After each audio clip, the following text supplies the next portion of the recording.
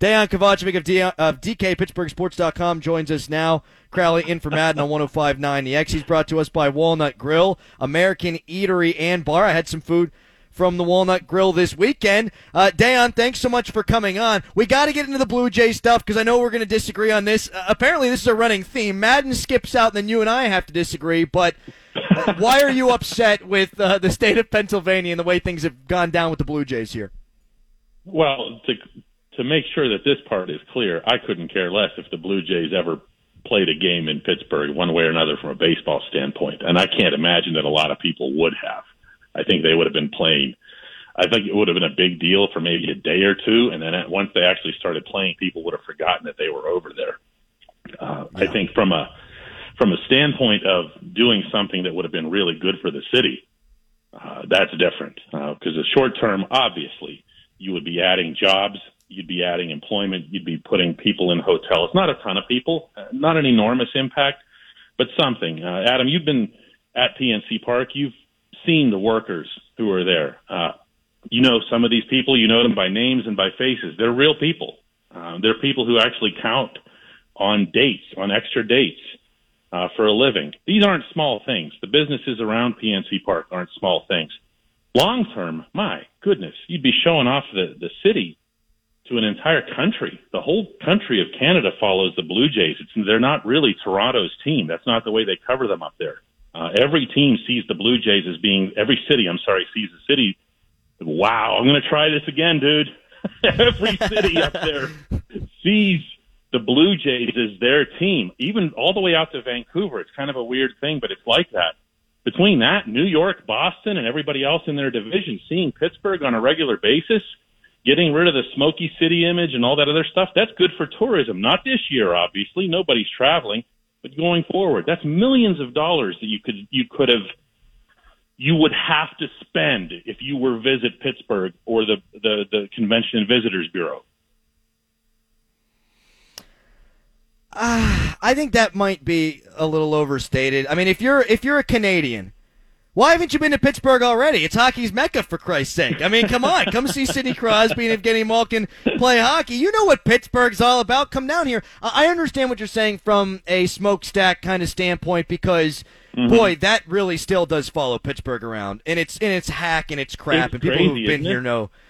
Yeah, it's just absolute crap. It's not people who are far away. It's like you could talk to somebody who's like working a 7-Eleven counter in Cincinnati and they have that image. It doesn't go away, but it's not just about although tourism is a bigger business in Pittsburgh than I think a lot of people realize. I've seen it stated that it's either our second or third biggest industry in the city behind, of course, the medicine. That's nuts. You know, there's a lot of money involved in that, and this would have been a really big thing. On top of that, seriously, dude, the same teams are coming into Philadelphia, which last I checked is still part of the Commonwealth, maybe against their will, but they're still part of the state. The same teams are coming through Philadelphia. The same exact teams. There was no daylight here between Pittsburgh and Philadelphia. This decision, and I haven't been one of these people that's been bashing the governor left and right and everything else, or the health department or any of that. This one made no sense. Neither did the explanation. It really didn't. See, I'm going to totally disagree with you on that one, too. In the way that I've been putting it, Dejan, and we're probably just not going to agree on this, and that's fine, is that the NFL, they're getting laughed at by people because you're playing football, and then you're going to go social distance and wear masks after you play football. And everyone says, well, Insanely you're going to get sick on the field. Completely agree. Yeah, John Harbaugh was great on that topic.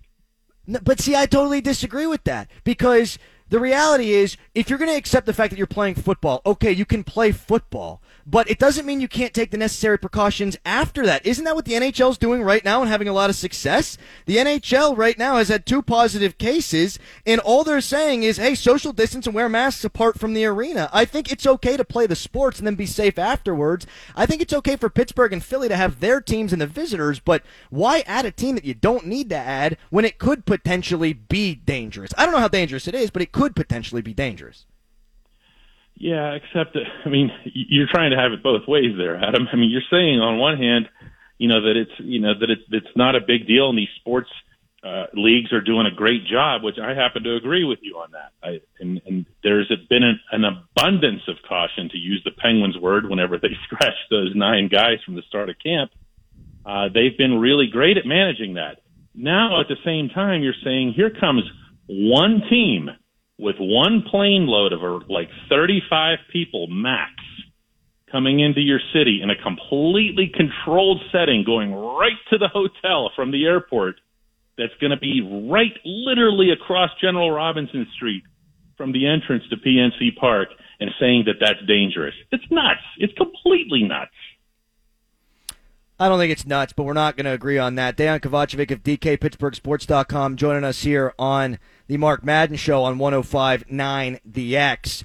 If Pittsburgh gets the Pirates, I'm thrilled about that, and take all the safety precautions as possible. If Philadelphia gets the Phillies, I really couldn't give a rat's ass, but Philadelphia is going to be happy. I don't need the Blue Jays. If there's even 1% chance of a risk that could be spread, I don't need the Blue Jays all up in my business. I really don't. Let's move on, though, Dejan. Tristan Jarry v. Matt Murray.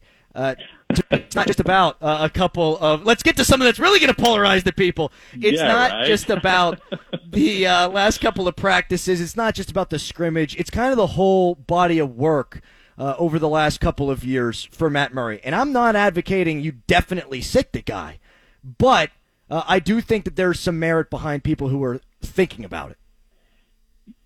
There's merit to examining everything in a short camp.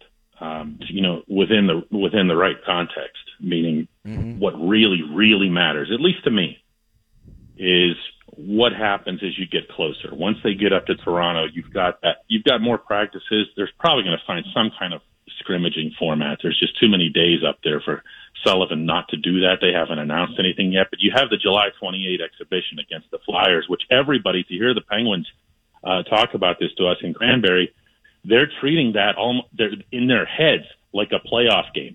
And it helps, obviously, that it's the Flyers. That's cool, too. But they really want to get into it, go out there and really start, way more than the Penguins and Flyers did in the regular season, by the way. They didn't hit each other at all. I mean, those didn't look like Penguins-Flyers games.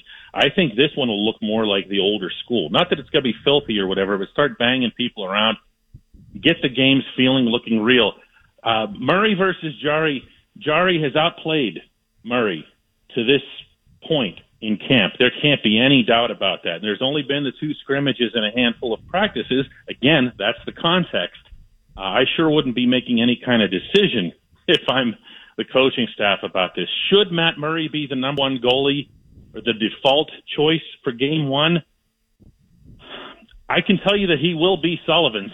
Me and you can debate it all we want, but he's going to be Sullivan's default choice. Something would really, really have to become stark in the next few days between the 2 of those guys for that to change. I had a tease earlier on in the show where I said I know who Mike Sullivan is going to put between the pipes in Game 1 against Montreal, and my answer was the right goalie. I don't know. You say it's Murray, and I think you're probably right about that. If it's Murray or Jarry, though, if it's coming out of Mike Sullivan's mouth, honestly, I don't give this leeway to any other coaches. I'm saying, okay, roll with it. You give it to him. Yeah, I know. That's a great way of looking at it. I mean, because you learn to trust the guy wearing the rings, and figure out that he's going to do the right thing for the team. And the funny thing is the last time that everybody was really mad at Mike Sullivan about a goaltending decision, he ended up with another ring. Right. I mean, say what you want about whatever his thought process was, or Murray being his guy, but he still ended up making a choice that ended up in the goaltender who beat the Nashville Predators and really raised his game up in the last 4 games of that series. So it's hard to criticize for that. Here's something weird to think about, though. I brought this up with Murray the other day up there. One of the things we think about when it comes to playoffs is atmosphere, right? So you would take your Game 1 goaltender in large part based on can he handle it. Well, if you think about what the atmospheres were like for Murray, I asked him about this about San Jose and Nashville, 2 completely nutty atmospheres for those Game 6, and now he's going to be playing in front of crickets. Does it impact your decision as a coach saying, you know what? I mean, this is basically just a glorified morning skate as far as the atmosphere. Maybe that's something that would be in his head. Just to play devil's advocate with ourselves here. Yeah, I mean, that is going to be a totally different circumstance. And it kind of leads me into the last question I had for you, Dejan, which is, and not about the goalies, but, man, a guy like Brandon Tanev in that line, in a building where there's not going to be any fans and the emotion's going to have to come from within, yeah, I don't think that's going to be lacking. And, in fact, Patrick Hornquist on the McCann line, yeah, they're not going to be missing any energy there either. No, I mean, the one thing that's been great about this camp that they've had is that from the very, very, very first drill of the first day, Sullivan has kept everything high tempo. And from there, Evgeny Malkin, maybe more than anybody, has made sure that it stayed high tempo. Because when Gino's going through those drills like that, what's your excuse for not doing it, right? Yeah. I've loved the tempo of everything they've done at camp.